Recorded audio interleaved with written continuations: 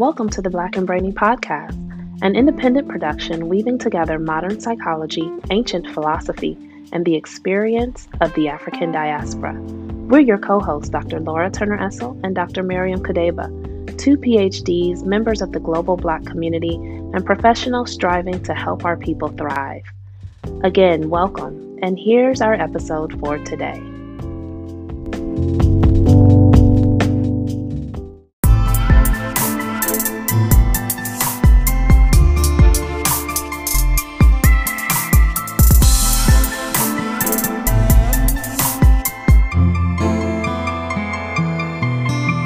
Hello, Dr. Miriam. Good morning, Dr. Laura. How are you? I'm doing great. I love that we're already chuckling. Because I'm just looking at your cat ears, your cat headband.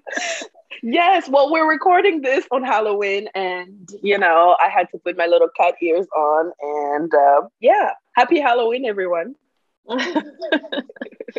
Yeah, happy Halloween if you're into that kind of thing. I think I'm gonna be out there on the circuit today by force. My children are dictating that.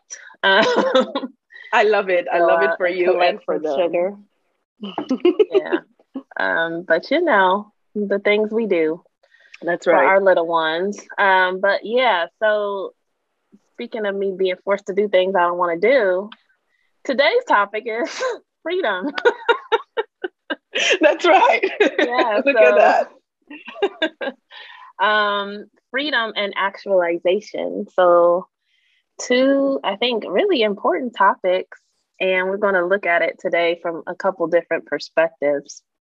But I think that one of the things that comes to the top of my mind when I think about this is actually a story that you shared, Dr. Miriam, a couple episodes ago, when we were talking about joy, Black joy as resistance. And actually, maybe that was just last episode, but there was a story that you shared that I wonder if you could share with the audience, because I think maybe it was something that didn't make it into the episode. But I thought it was a perfect illustration of Black joy, Black freedom, and how Black freedom actually helps to liberate everyone to experience joy. Do you remember? Yes, I do.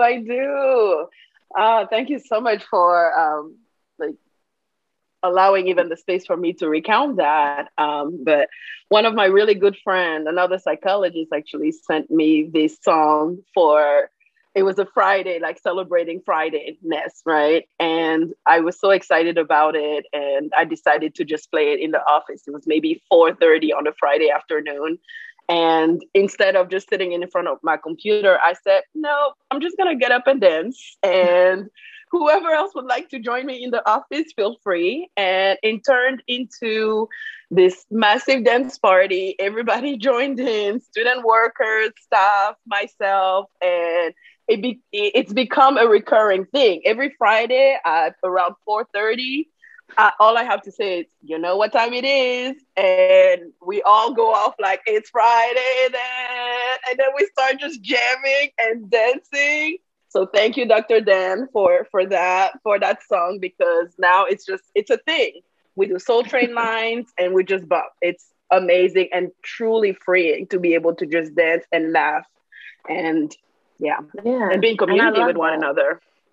I love that. And because you're in leadership in that office, you actually been, able to make that a part of the culture of the organization. So you've actually kind of been able to say, this is what we're doing. Like, this is actually a part of our work culture now. And so by doing that, you free other people up to be able to take part in that.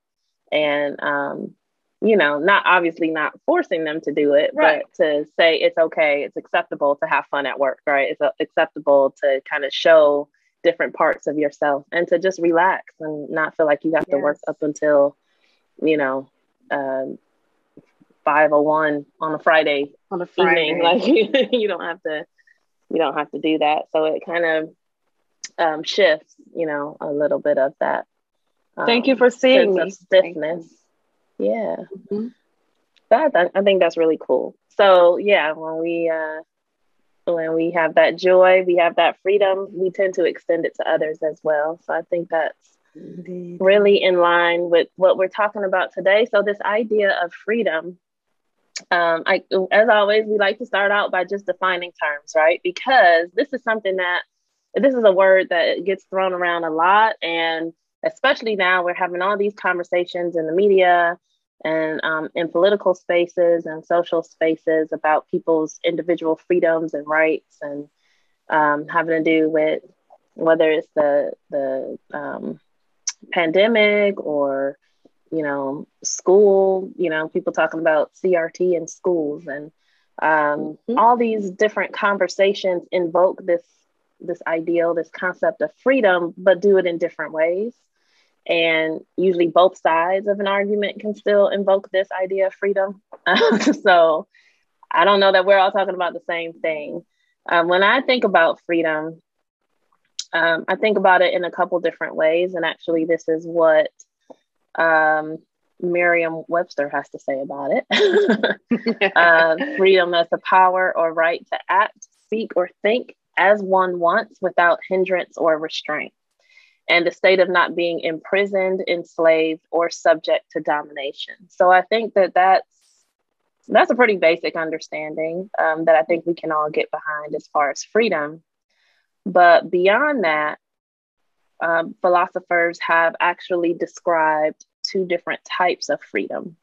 So we can think of freedom as freedom from, which I think is what a lot of that definition that I just shared with you is, referencing. So freedom from enslavement, freedom from domination, freedom from restraint.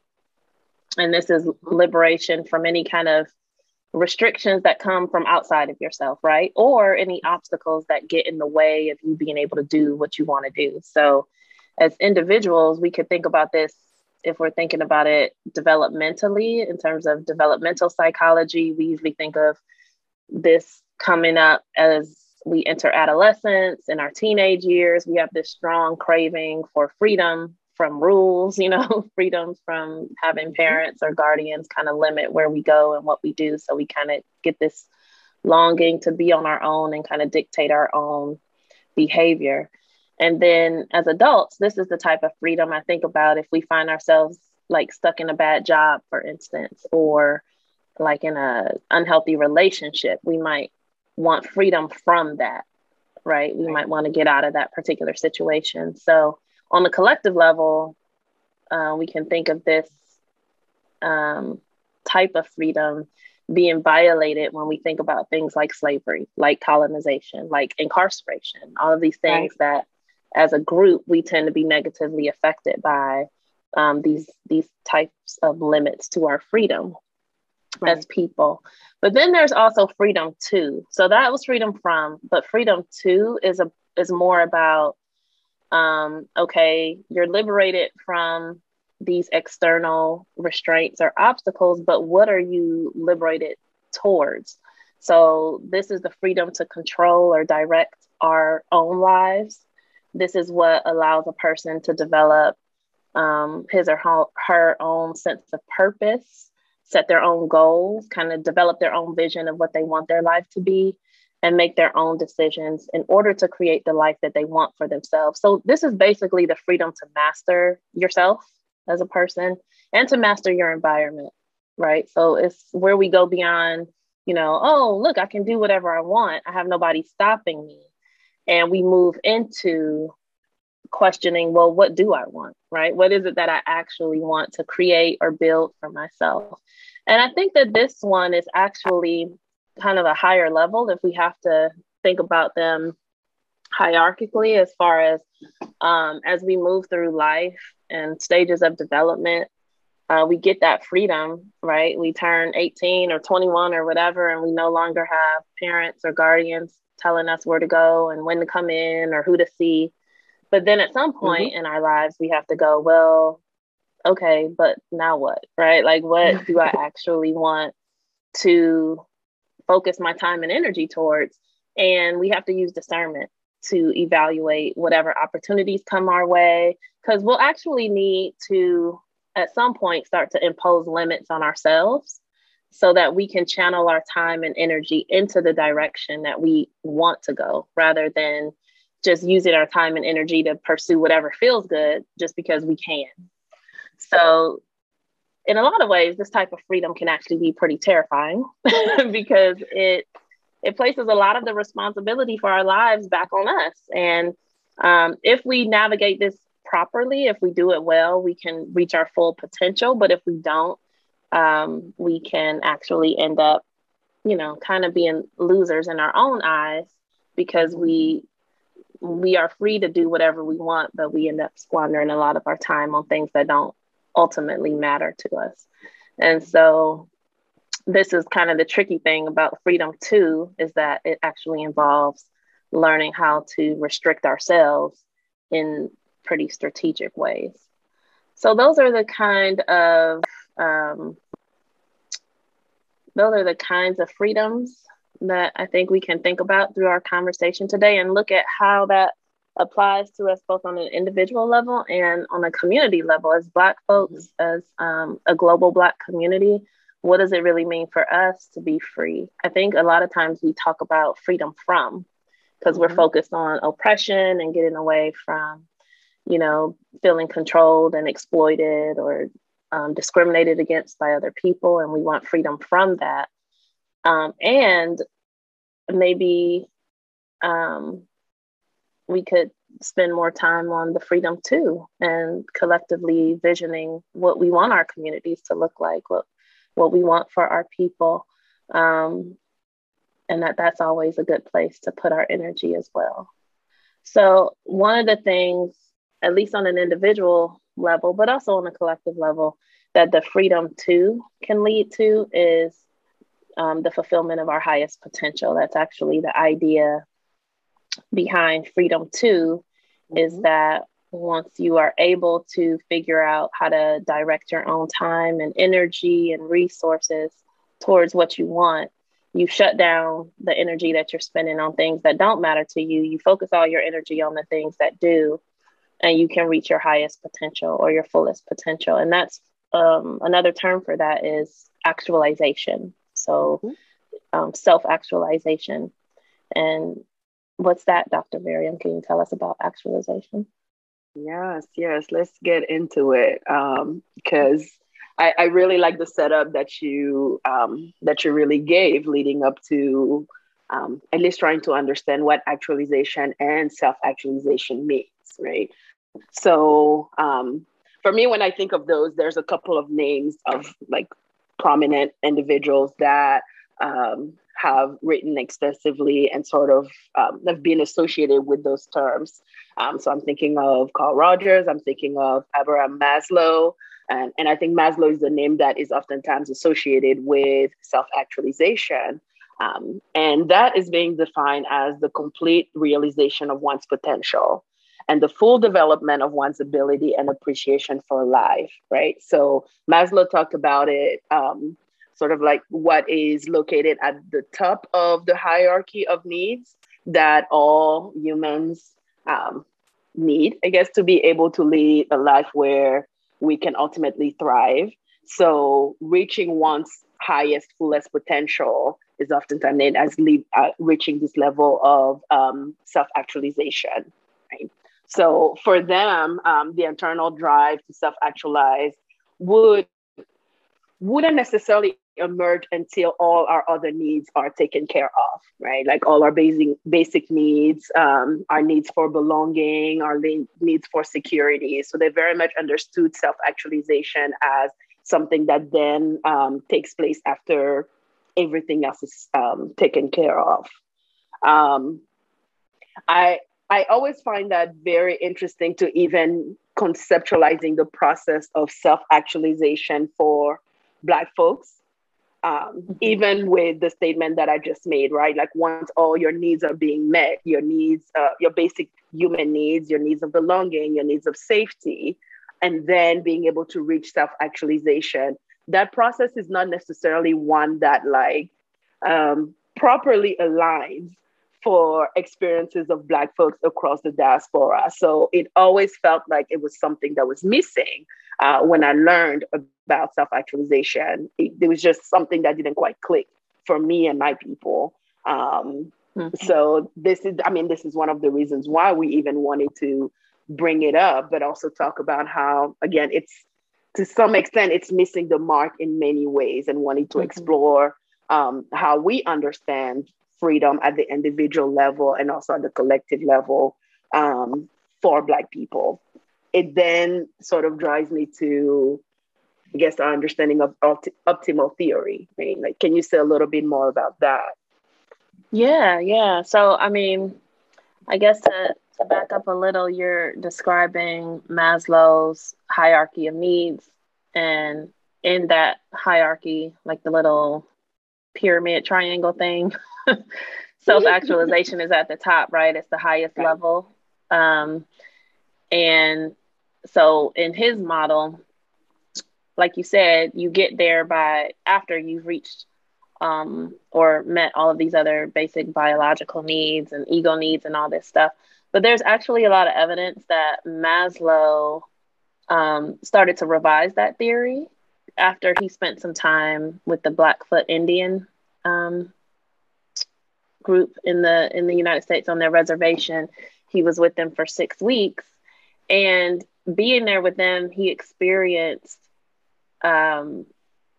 their way of life. And I think that in their community at that time, at least the one where he was spending time, he described it as self-actualization being the norm, right? So in the way he had conceptualized it, based on his kind of European lens or Euro-American lens, self-actualization was this long-term goal that you spend your whole life trying to get to, and it's kind of the pinnacle. But for them, most of their community maintained high self-esteem like their whole lives. People were believed to come into the world already wise, already capable, already credible as human beings. And so people treated one another with dignity and respect. And you didn't have to spend all this time convincing other people that you were worthy, or, having to earn those things like love and respect and dignity through some kind of achievement or through, accomplishments or, whatever. So rather than having self-actualization as the top level of their existence, they treated it as a baseline. So they used it as a launching pad. You start there, right? And you have that already. And then you use that as a launching pad to kind of work towards more collective goals. So they had more of a group orientation or a collectivist orientation, where they looked at community actualization as more of the pinnacle. Right. They thought that, making sure that everyone's basic needs were met, that everyone felt safe, that everyone had the conditions for, expressing their purpose and living up to their full potential, that was a community responsibility. So, you don't put that on the individual, you do that together. That's something that you work together to do.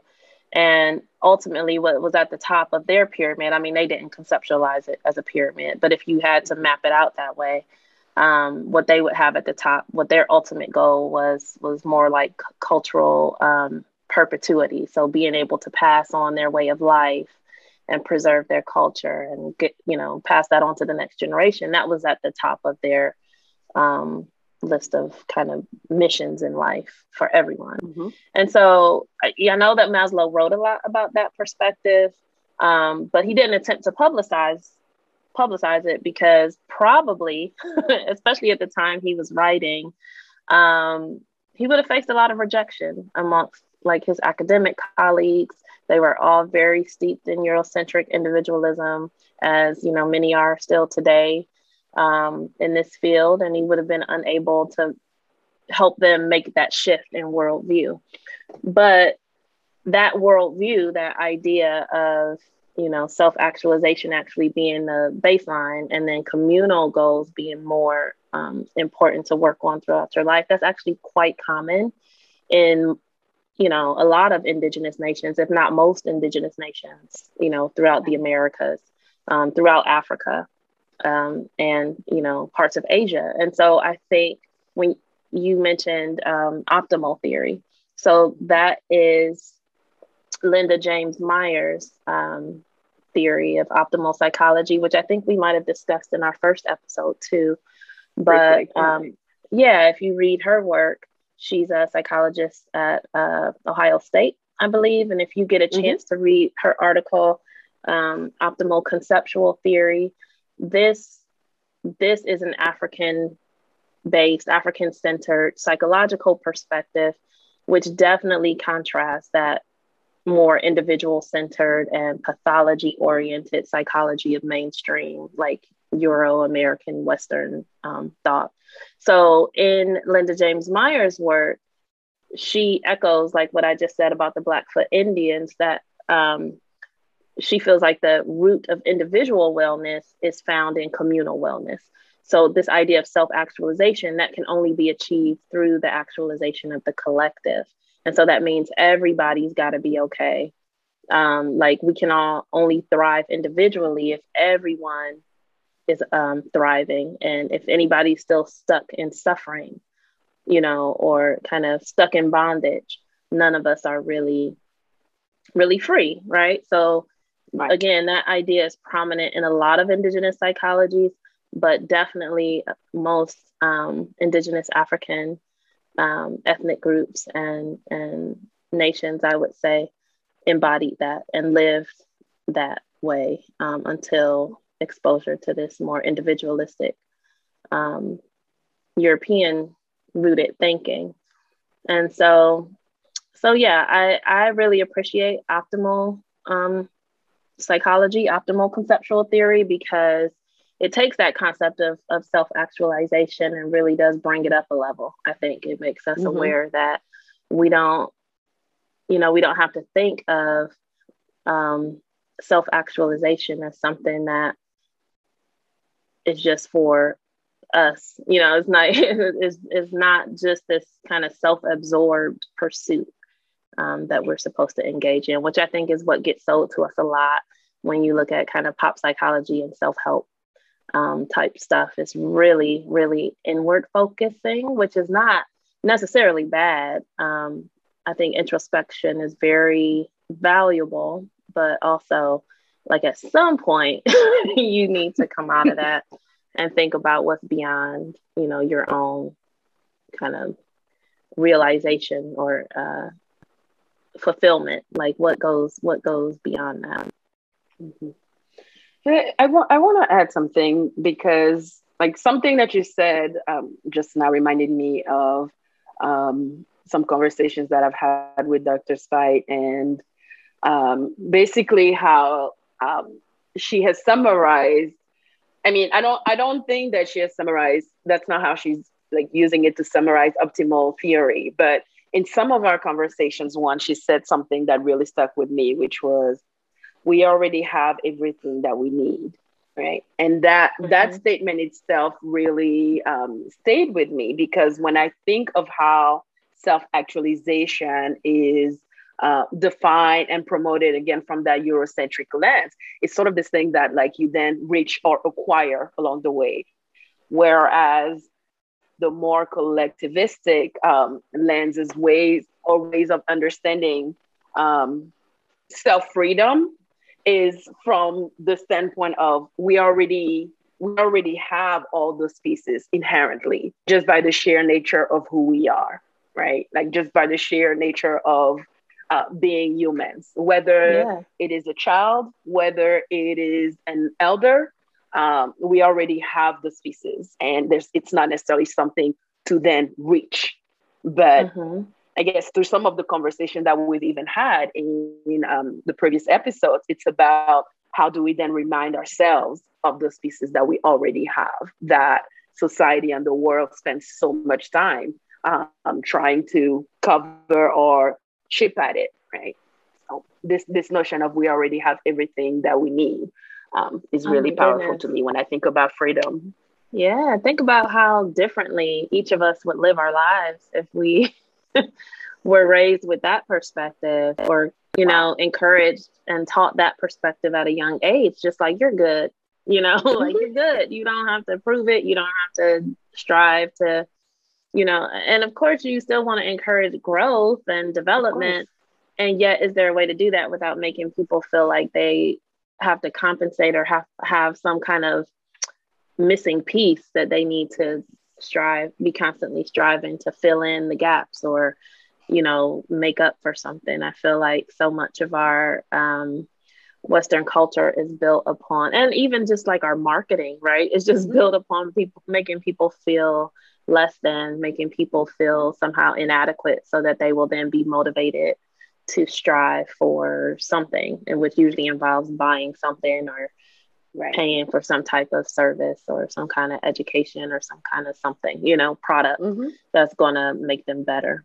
So that gets exploited a lot. And I think that's, again, that's kind of looking at it at both an individual level, but also a collective level, because we run whole societies this way, right? Like Mhm.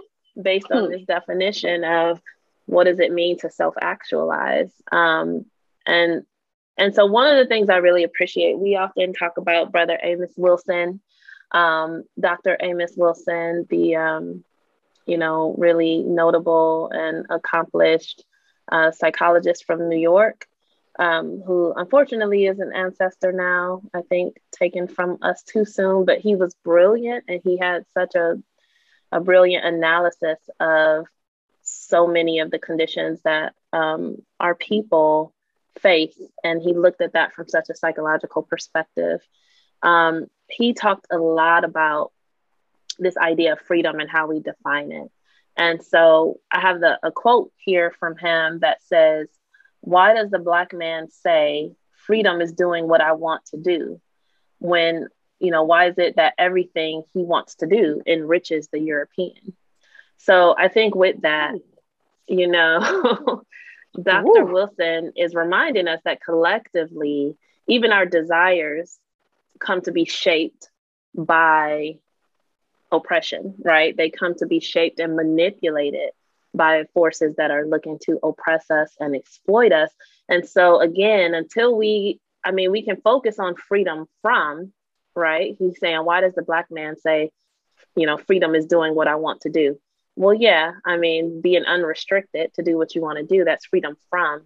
But Sure. what he's saying here is until we learn how to redirect our desires into our own interests, we're always going to be controlled by those people that don't actually want the best for us. And they'll control us by conditioning us to desire things that make them wealthy, right? That make them powerful, that just further enrich them. And at the same time, destroy us, right? So things like, you can kind of inculcate in people a strong desire for alcohol, for drugs, for even for like gang culture, the way that it gets promoted and advertised and glorified, like in pop culture, for crime. You can set people up to want these things for themselves that are actually harmful to them. Even the consumption of, you know, European name brands, everybody talking about Louis Vuitton and Gucci and all this. Well, what happens when we go out and put all of our financial resources into consuming these things? It makes that community richer, um, it makes that society richer. It does not actually bring any wealth back into our community. So it actually depletes our resources and hands them over to another community. So again, it's this idea of like, how do we then practice freedom to um, shift our desires, make ourselves want things that actually are good for us, take our energy away from wanting things and feeding, desires that have kind of been manufactured in us that really don't do us any good and don't really meet our needs anyway, right? So, he goes on to say, we are only free in this country to do the wrong things. We say freedom is being able to do what we want to do, but ask yourself, what makes you want to do a thing? Your wants and desires have been induced. What we want and desire is to maintain the system of domination that destroys us as a people. So I I think like there's no better way to think about, how that, that second form of freedom can really be sabotaged. It can really be um, upended if we're not careful and if we're not paying attention. We have to understand that we don't exist in a vacuum, right? We don't exist just as individuals floating around. In society, we exist within a context of oppression, and we exist within a context of a lot of anti-Black systems, and so these things have been designed to get us to destroy ourselves even when we think we're free. Mm-hmm. So that's why a lot of, people talk about, well, slavery never really ended, it ended only in the physical sense. But in a lot of ways, in our minds, we're still operating as if we're controlled by other people. So yeah, so I think that idea of self-actualization, we could think about that on a community level too. What would it look like for Black people to wake up to the fact that we actually have all that we need already? We actually are fine just the way we are. We don't have to go, get included and accepted by other people. We're good. And now what would we choose to do with our time and energy? What would we choose to create and build if we truly see ourselves as free people? What are we free to do? What are we free to be collectively? Right. Yeah. Ooh. I hope that these statements that you just made allow our listeners to reflect on that. Like, what are we free to do? And because I think that's really deep and something that warrants some space to be able to explore for yourself. Yeah, it's something to reflect on, because I think we know we can think a lot about personal freedom. And that's important, like freeing ourselves from unreasonable expectations, freeing ourselves from toxic relationships. Like all of these things are really critical on an individual level. And they are a form of freedom, but they're definitely connected to the collective freedom as well. So yeah, how do we free our communities from unreasonable expectations? That we will tolerate certain things, or that we will simply wait for certain things instead of deciding to take it or make it for ourselves. How do we free our communities from toxic relationships? Because, oppression is a toxic relationship. It's a toxic way of relating to structures and systems of power, And then how do we move our people toward the realization of our full potential? Amos Wilson was really adamant that like our culture, our heritage, all of us collectively, across the African diaspora, that is our wealth, that is our power. It is not a deficit. It is not something that we need to compensate for. It is actually, it holds our potential. And the more we move away from that, trying to assimilate or trying to, gain acceptance in other spaces from other communities, the more we actually weaken ourselves, because we're moving away from that which is our power, and that is our our inherent Africanness, our essential, like that, and that's more than just the color of our skin, that is based in this what we just described as this optimal theory, this indigenous worldview that I think for many of us has been kind of bred out of us, or kind of socialized out of us, but that which really does form the core of our deep African thought and our heritage that we need to get back to. So it's more a way of thinking and a way of being in relation to other people and in relation to ourselves and the universe. That is, what makes us African. And that's where we can find our actualization. Right. Oh, that's deep. And, when we were preparing for this episode, one of the things that we also wanted to do was to go back a little bit, to learn a little bit more about folks across the diaspora that have embodied what it is that we just described, right? Like the sense of freedom and liberation from that toxic, oppressive relationship with systems of oppression. And before touching base on those, one of the things that we also wanted to highlight is that we are not historians. So yes, disclaimer. Just disclaimer. We are not historians, so we are not really over here trying to say that we're gonna give a comprehensive summary of those individuals and their life and important things that they were able to accomplish. But what we wanted to at least do is to, one, acknowledge that the fight for liberation and the fight for freedom is something that is not new and that has been taking place as long as Black people have been here, right? And in addition to that, there's been like several iterations and different ways that people have resisted. I think we've talked about Black joy as resistance in our previous episode. And then there's tons and tons of documented rebellions that have like led to freedom of our people throughout the years. So we wanted to touch just on a couple of those, recognizing that, again, we will not be able to talk about all of them. But, the internet is available, and we certainly want to encourage y'all to use that search engine and read about these amazing individuals, because there's really a lot of wisdom that we couldn't even begin to try to summarize here in one episode. So anything else that you would add? I think, just kind of prefacing, this by saying we're bringing these people up not to give biographies of them.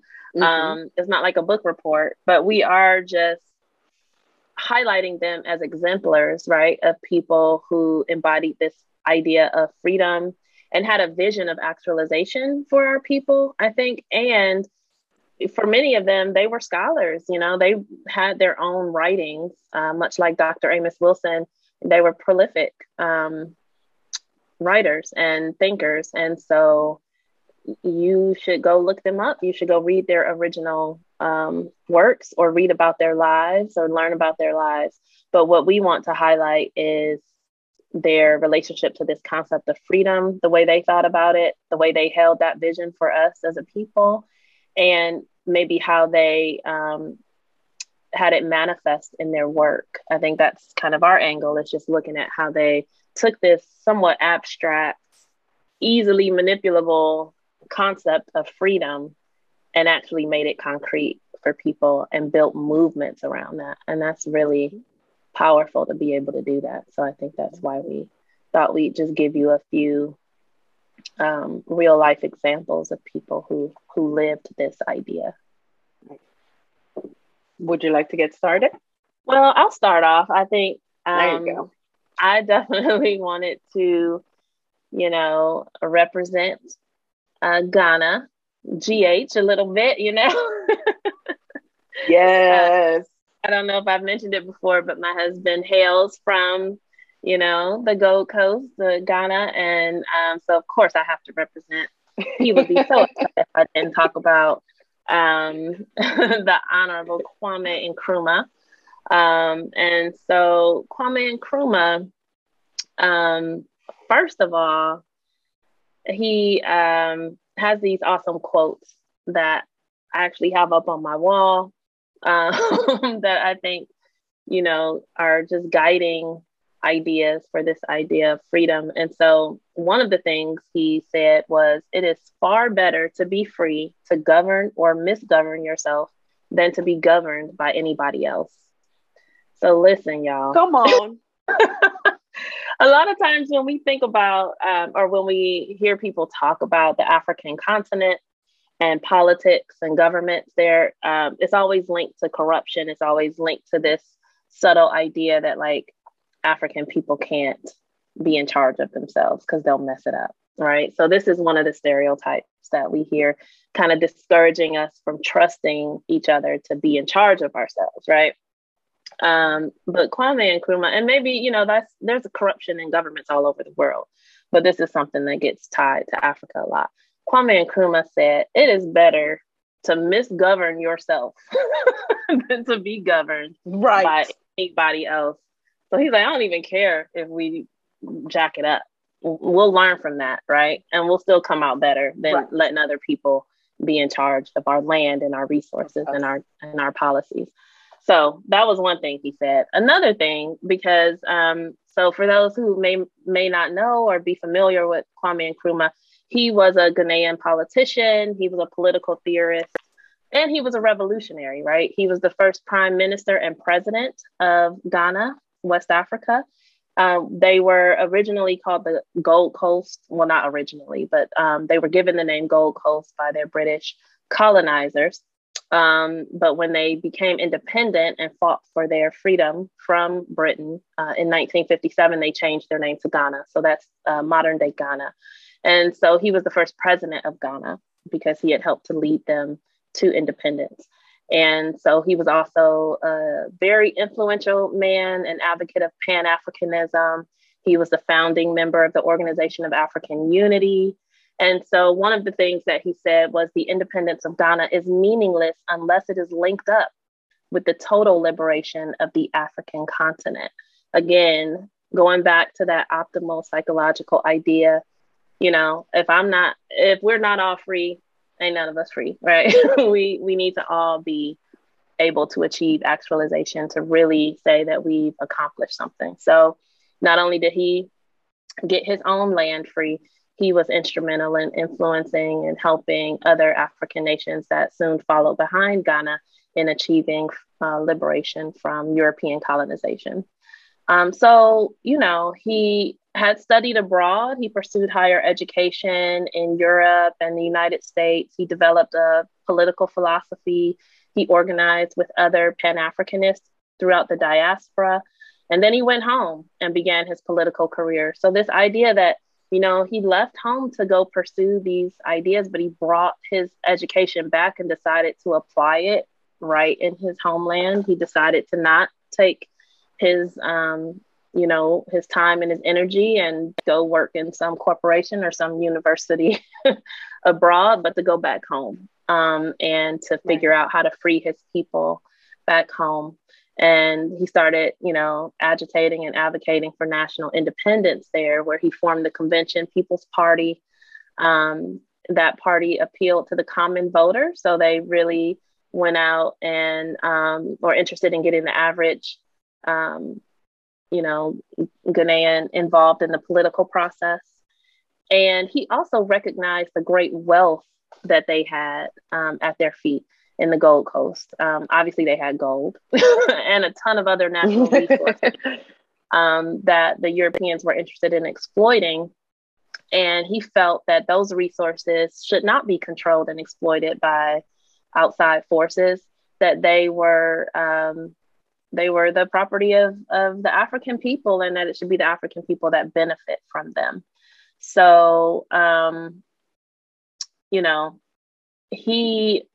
in his administration, so he had a primarily socialist administration. The reason why, and a nationalist socialist administration, but he felt that national resources should be, you know, shared, collective. You know, he had a collectivist orientation. So he set up a strong national education system. He promoted the Pan-Africanist culture. And of course, you know, under his rulership, Ghana played a leading role in African international relations during that whole period of decolonization.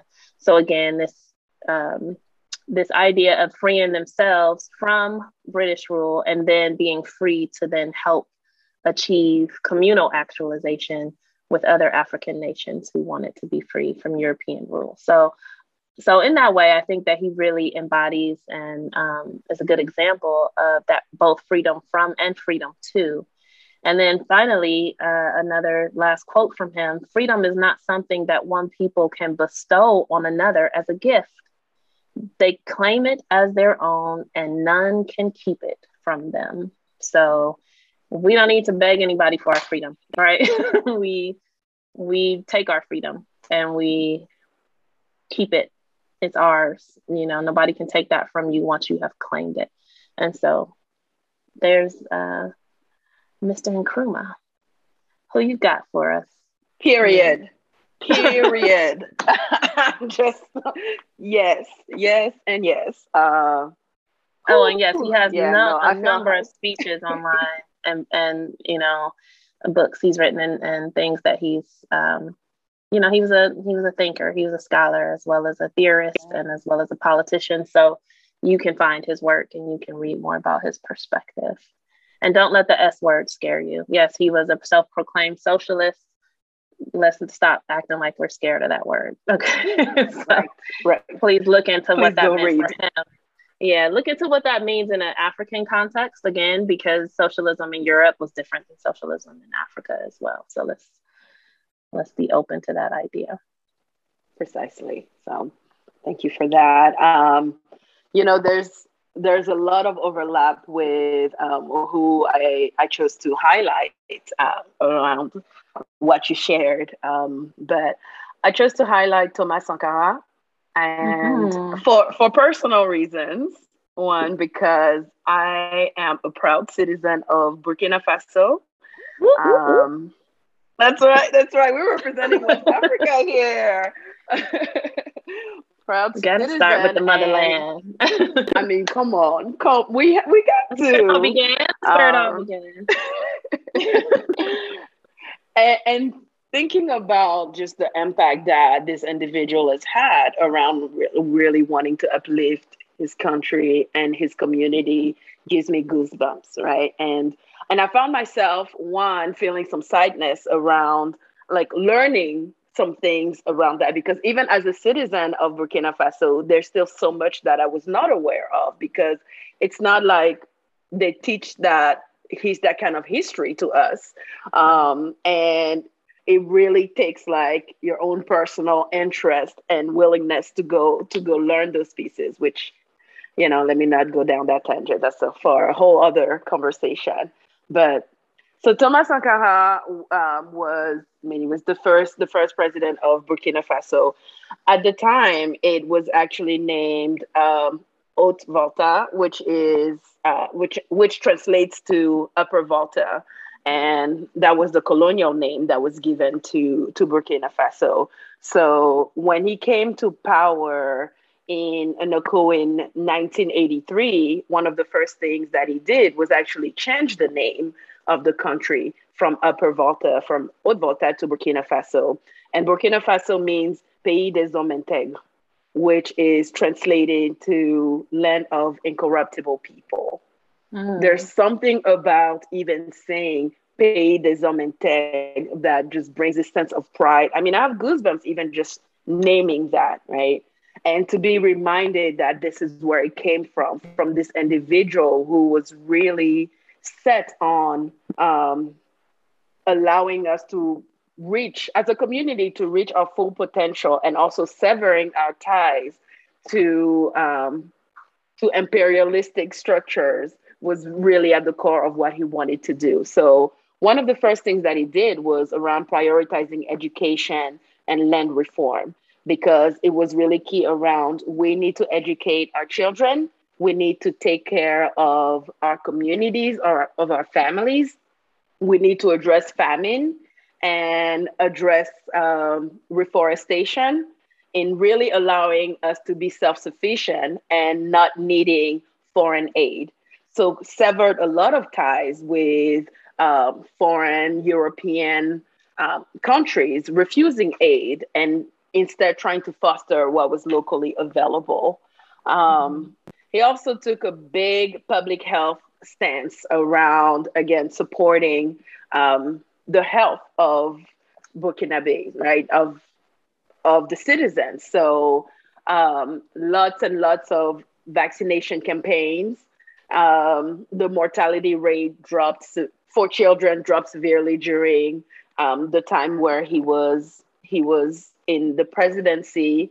And then one of the main things that I also wanted to highlight, that he took a very strong approach to the freedom and liberation of women. And yeah, so during that time, he really focused on women's rights. He banned female genital mutilation, banned forced marriage, and was very adamant around appointing a lot of women to political and governmental roles. So to read on it and to even think about the intentionality around incorporating women as part of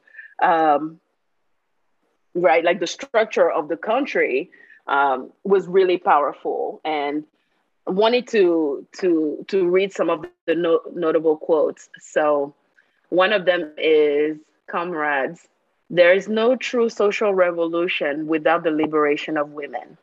May my eyes never see and my feet never take me to a society where half the people are held in silence.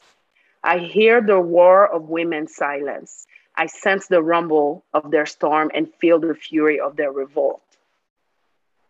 Ooh. Right. Wow. Yes, that was powerful. Powerful, that like how much really wanting to center liberation and freedom around also the liberation and freedom of women. And you can imagine, yeah, right? And you can imagine how that stance was controversial and really created a lot of adversaries around that. Something else that he said that was related to, again, severing ties to, I mean, taking that pretty anti-imperialistic stance. He said, "He would feeds you, controls you."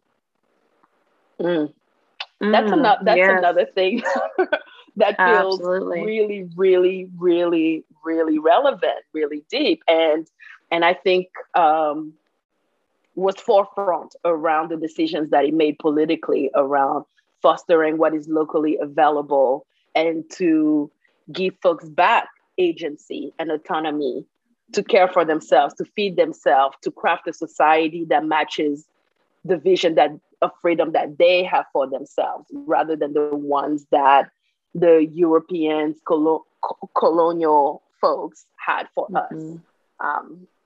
So it really meant a lot to hear, to read about him. And he was assassinated in 1987, and actually part of his trial and it's ongoing. Actually, there's been a lot of movement over the past few years around bringing folks to trial for orchestrating a coup leading to his assassination, and it's still ongoing. And I think that speaks to even the impact and how much of a threat he posed because of how adamant he was about the freedom of his people. Wow, absolutely. And thank you for highlighting his life and his work, because I feel like that's a name we don't hear a lot. Even during our little Black History Month, program. Right. Often give credit due to some of these brilliant military and political leaders from the continent and from the diaspora. I think a lot of the two people we've just highlighted, and then this third person I'm going to talk about, a lot of these folks influence one another, because when you shine that brilliantly and you are that committed and you do that much good work in your community, even if you're taken out early, which a lot of these guys are sabotaged and taken out early, that work rings on, it resonates with people, and you end up influencing so many people because we all have this inner calling, this inner spark that wants that freedom, right? And so as people, we get behind those that we see have a vision and have that dedication to the cause. So I want to talk about Marcus Mosiah Garvey, who, even if we don't know exactly what he did or who he was, I hope that the name rings familiar. A lot of us fly the flag that he developed, the red, black, and green that, represents, the African-American experience, but also the Pan-Africanist experience. He was a Jamaican-born Black nationalist and leader of the Pan-African movement. His goal in life, his purpose was to unify and connect people of African descent worldwide. So he did that. In the United States, he was known as a prominent civil rights activist. He founded the Negro World newspaper. He founded a shipping company called the Black Star Line. And probably most importantly, the Universal Negro Improvement Association, which was a fraternal organization of Black nationalists. So as a group, UNIA advocated for this idea of separate but equal. So they had what we call a separatist agenda, right? And they wanted to be independent. They wanted freedom from, right? You know, colonization, freedom from the oppressive forces of white domination all over the world. And they wanted to establish independent Black states around the world, particularly in Liberia on the west coast of Africa. He was so influential, he was so prominent that, you know, people named a movement after him. You know, people that followed his school of thought were Garveyites. He was the leader of Garveyism. And around the height of the UNIA organization, they boasted 2 million followers around the world with 25 chapters in the US and divisions in the West Indies, Central America, and West Africa. So you said something a minute ago about Sankara saying, you know, he who feeds you controls you or something, right? So I think that was definitely the state of mind that Garvey embodied as well. He was very committed to the belief that Black people need to secure financial independence from white dominant society. And in that vein, he launched many businesses in the US, including the Negro Factories Corporation. I already mentioned the Negro World newspaper.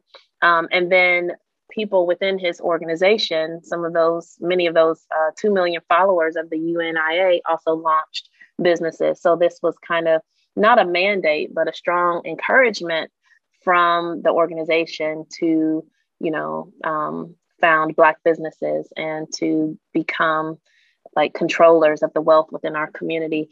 And so many businesses were spawned from people's involvement with the UNIA and their strong belief that financial independence was going to be a way towards liberation for Black people.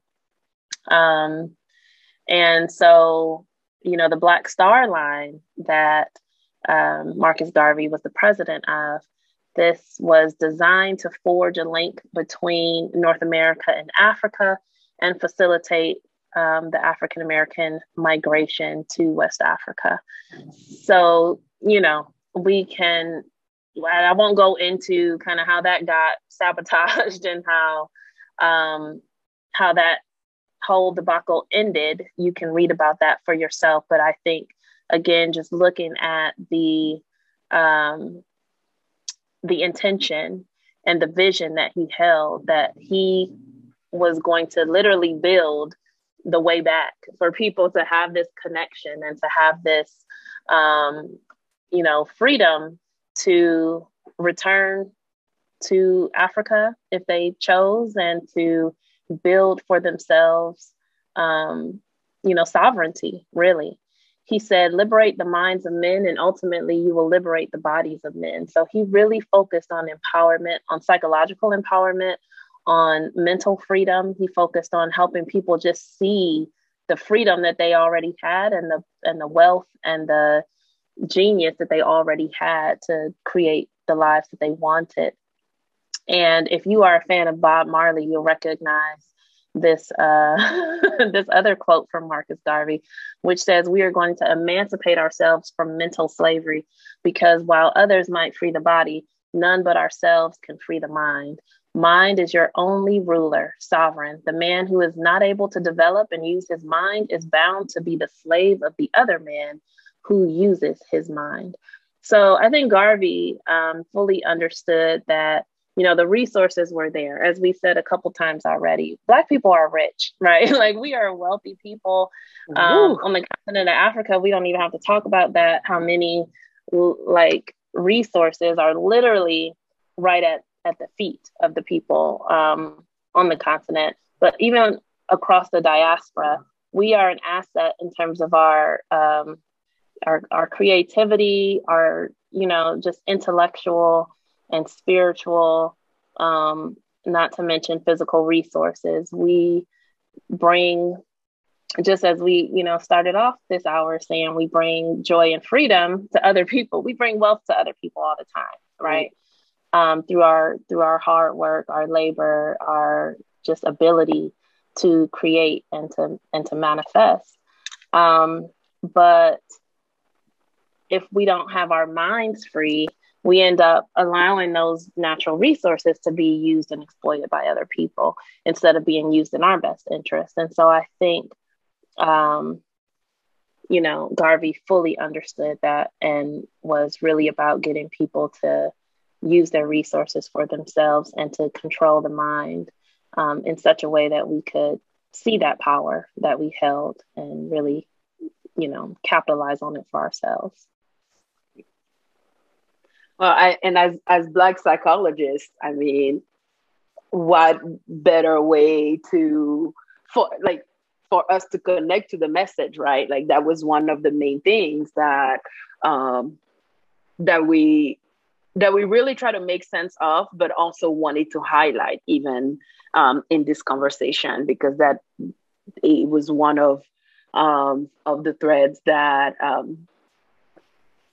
we utilize to at least make sense around movements of freedom and rebellion throughout the diaspora. We also are well aware that even the examples that we use were certainly not, as we mentioned earlier, like comprehensive, right? So we've talked about some folks on continental Africa, and then we talked about Garvey here in the US, and wanted to also mention Haiti as another very important, I don't even know how to classify it, but just very important element of Black freedom and Black liberation across the diaspora, going all the way to Saint Louverture in Haiti, who was really the name that is oftentimes recognized and associated with Haitian liberation and Haitian freedom from colonial forces. So Toussaint Louverture being the Haitian general, and really he was born and enslaved on the island of Saint-Domingue, which was the colonial name that was given to Haiti, I think similarly to Burkina Faso, right? Like those pieces of land, of places where folks had been living, existing, thriving, were then colonized and renamed. And a lot of individuals in the process of reclaiming their freedom were like, it's important for us to also name ourselves and not go by the name that was provided to us by our oppressor, by our colonizer. Okay? So became a free man and engaged as part of the military and led a lot of rebellion efforts to free Saint-Domingue, because it was just essential to be able to free his people.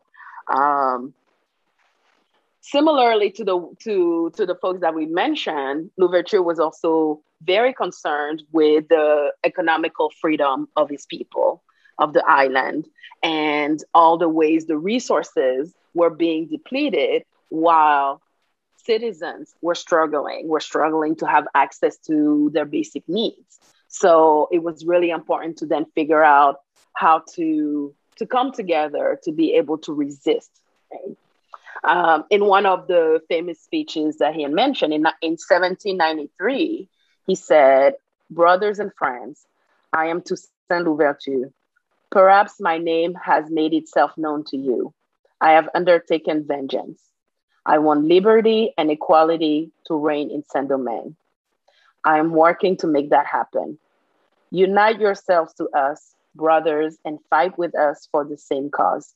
Your very humble and obedient servant." Powerful words. Mm-hmm. I mean, so powerful, right? And even the stance around your humble and obedient servant, right? Like, I am here to serve my people and here to aid in our liberation. So powerful. So you can see how, as a charismatic individual that was also, I mean, basically writing for his people, you can see how he was gaining more accolade and more support from citizens of Saint-Domingue. And you can then see how France and allies were feeling threatened in many ways, through feeling threatened and thinking about ways that he could be sabotaged, right? Sabotage, hurt, eliminated, because that tended to be the process with which, oh, this person is starting to be a troublemaker. We need to take care of them, right? Mm-hmm. And actually, Louverture was imprisoned in France and died in 1803. So did not see the freedom of Haiti. Those efforts ended up at least like creating the building blocks for freedom and independence to take place. But that happened after he died, and he mm-hmm. died during his imprisonment. Yeah.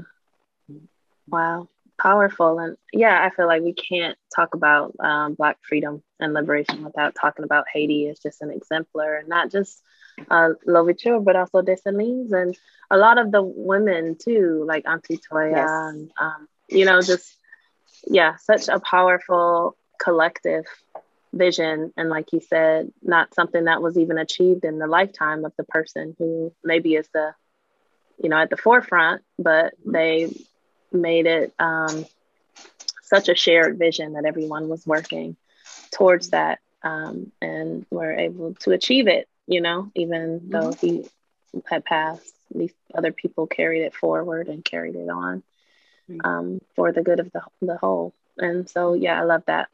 So we've highlighted these things. I know, we need to wrap up, but I just want to say that there's a ton of other examples we could give. I know that we obviously haven't even attempted to cover a full scope of, powerful movements and individuals that have embodied this concept of freedom and Black liberation. But obviously you can do your own research, and I would just encourage all of our listeners to think about contemporary movements, because obviously we've highlighted some historical figures here and some really groundbreaking events and organizations and things like that. But, time hasn't stood still. We're still in this struggle. And there are people that even today have carried forward the vision of not only these people, but other liberators from our community across the diaspora. So think about some modern movements that maybe you're involved in or you've heard of, things like Black Lives Matter. I know a while ago, the EndSARS movement in Nigeria was really big and making a lot of traction across social media. I followed that for a while, but think about these different movements and things that people are doing to achieve their definition of freedom. And how do they define freedom? When you think about those movements, when you look at those movements, how are they defining freedom, and how are they directing people to work towards it? Is it similar to these people that we've talked about and historical movements that we've seen, or is it different? Do we have kind of new visions or new ideas of what it means to be free? Right. And I also wanted to say, and because you pointed it out when we were just touching base and talking about Haiti, like you mentioned a lot of women, Black women, that were part of liberation movement. And oftentimes when we think about this movement, narratives of Black women do not get discussed enough, right? Not only there's a lot of conversation, a lot around freedom and liberation throughout the diaspora that does not get mentioned or taught. But even with that, there are layers, right? Like, so I think about the experiences of Black women or the experience of queer Black folks who have continued and continue to put a lot of effort into freeing their community. So as you were encouraging our listeners to do their own work and learn about these wonderful individuals, I would very much encourage everyone to utilize an intersectional lens in really thinking about the experiences of Black folks across the diaspora to learn more about freedom and what freedom means from that standpoint. Yes, absolutely. And I think the last thing we want to just say is to acknowledge that there's an emotional component here. We keep telling you all to go look these things up and follow, the work of these people and immerse yourself in this kind of philosophical, work, and think about how it applies to your life and to our whole community. But when you do that, I think even we've been doing this work for a long time and studying a lot of these things for a long time. And we even noticed ourselves having really strong emotional reactions to just reviewing and compiling and rereading over some of the lives of these people and the work of these people, and just being reminded again of the traumas, as we've discussed in the previous episode, of what our people have been through on a grand scale. And when you look at the accounts of these individual lives, you'll see themes of just, violence and sabotage and betrayal and the pain that just comes with existing under duress. I mean, under oppression. These people were fighting for freedom because it was being denied them. And so witnessing that as someone who studies Black history, I think can come with its own emotional weight. It takes a toll. And, Miriam, I know you mentioned that for you, a lot of anger came up, a sense of rage, and just looking over like what people had to go through, how people were just denied opportunities and, just treated. And I think for me, I get inspired looking at the work that our people have done, but I also understand how risky it is, how much of a threat it is when you are talking about dismantling a hierarchy that's been in place for centuries, and that often results in the loss of life. These people are often, like we said earlier, taken out. And so that's scary. It can be daunting, and it can be hard to think about, well, how do I follow in the footsteps, or how do I, honor the legacy of these people when there's so much. It's overwhelming. It's overwhelming to think about what we're up against and to think about what they were up against and how it's still ongoing. So we just acknowledge that. And as psychologists or as mental health,